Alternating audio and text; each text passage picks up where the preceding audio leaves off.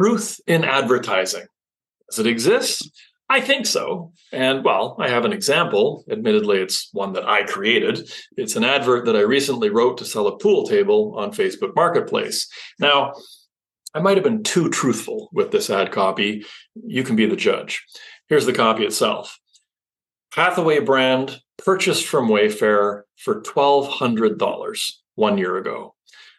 Pool table. It's a pool table. Is it slate? No, it's plywood. Is this table level? No, it's plywood. Is it stupidly heavy to move? No, it's plywood.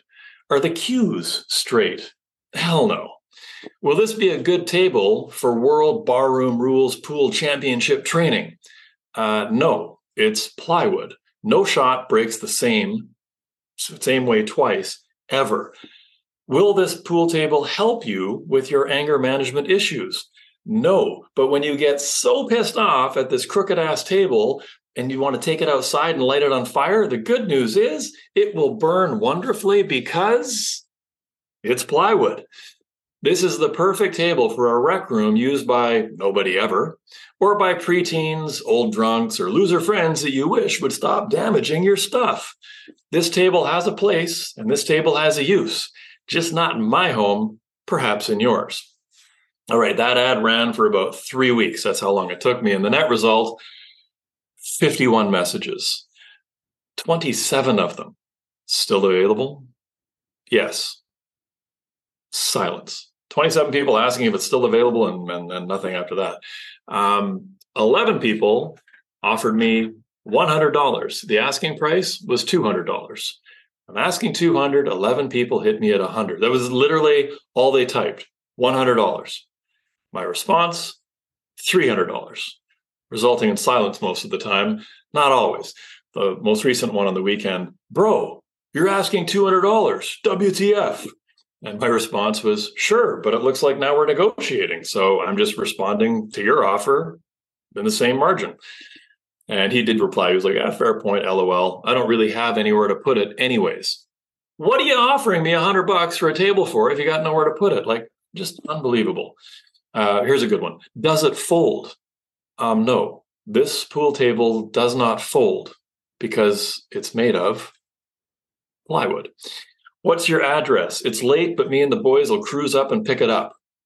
This message was sent to me at 10:58 p.m. on a Saturday night, and the guy actually did know he was 2 hours away from me. I mean, I don't know about you, but like, do you want random dudes in your home at 1 a.m. on a Saturday night? I mean, hey, maybe that's your thing. No judgment here, but random humans are not my jam. A few of the more interesting responses. LOL, love it. Not the table, just the ad. No way I'm buying this table because it's made of plywood. This advert restored my faith in Marketplace and almost in humanity. My girl and I are rolling on the floor laughing at your ad. Thanks for making our night. Now, ultimately, it sold to a young man who saw it for exactly what it was, a great deal on a pretty crappy pool table. In other words, I got a client that I kind of liked. He was down to earth and realistic, and had no problem paying the $200. And we chatted for, probably chatted for about 15 or 20 minutes after he loaded it up, him and his pal, and I got to chat with them a little bit further. Their dads both ride dirt bikes, and so we were talking about this, that, and the other thing.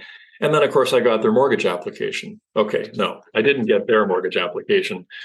But I have 100% received complete mortgage applications. I've funded mortgages for people I've met through Marketplace and, of course, previously Craigslist. How? Well, I tend to advertise things at very reasonable prices, and I tend to only interact with people who are kind of rational and reasonable. And, the guy offering to come take it away for free, this is not my kind of guy. Yesterday, I sold a mountain bike, my final mountain bike, the last one I may ever own. And the buyer and I got into like a 15-minute chat about fixed versus variable mortgage, him having taken his first variable rate mortgage ever in 18 years of home ownership 2 years ago. It was a really good conversation, actually, and easily could have led to him being added to a database if I was an active broker. And so the point I'm making there is, every single interaction we have is a job interview. When you're a mortgage broker, every single person you're interacting with is a potential client. And really, as I say, that's what I wanted to sort of make a point on, was around the advertising piece. How are you advertising, right? What are you saying in your advertising and why? And are you getting the clients that you want? Are you asking for the type of clients you want? I see a lot of advertising in broker world focused on turn downs, bad credit. I see that in more than just our industry. I see very little advertising focused on AAA clients with impeccable credit, solid incomes, which is crazy because that's a market where the clients do have a lot of choice, but the clients themselves don't always realize how much choice they have.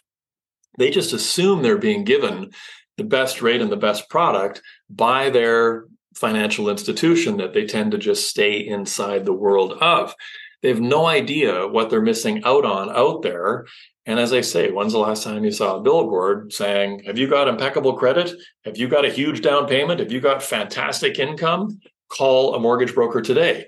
Like, to me, that's the market that's the bigger market. It is the much bigger market. It's the bigger slice of the pie that it makes sense to be chasing. And, here's an interesting one. Did you guys know one of our major competing banks used to actually tell their MMS team that the Purchase Plus Improvements product was not a real program? So if you're advertising Purchase Plus Improvements, they would literally advise their own MMS team it didn't exist. I mean, it exists with another major bank. Like, what are they like? Talk about incongruity. And the MMSs would then in turn tell their clients that Purchase Plus Improvements wasn't a real thing because that's what they were being told. And the clients, especially the older clients, would believe them. I had a very, very high caliber client who, despite my sending him the Scotia policy pages on Purchase Plus Improvements, still dumped me because his MMS convinced him I was making up a product.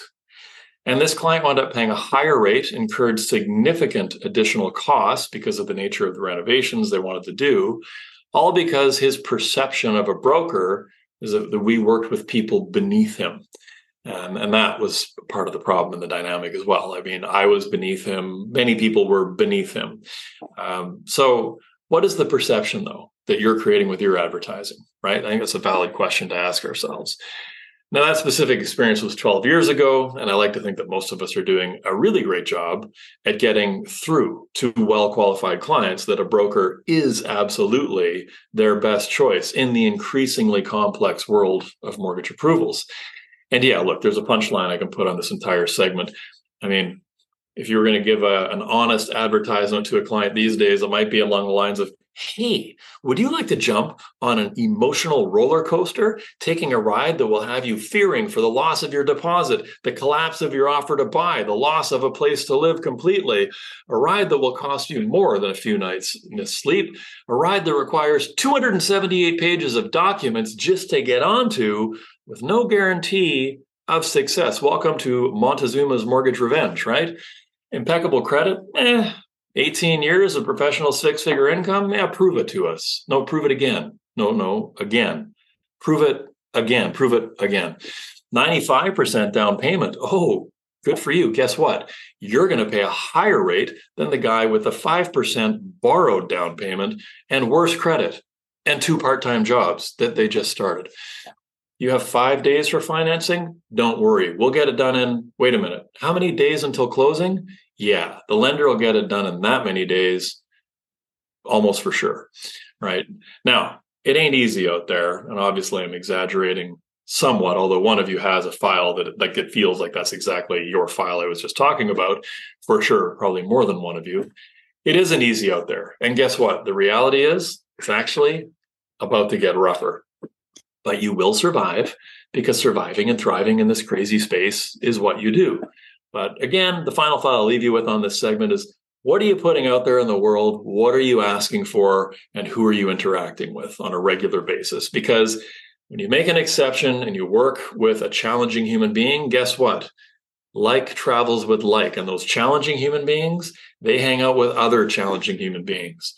And I didn't want a group of challenging human beings hanging out in my living room at 1 a.m. on a Saturday morning. No thanks. Been there, done that, kind of. Not really. Through too many house parties in my youth. No more of that. Anyway, on to the next segment.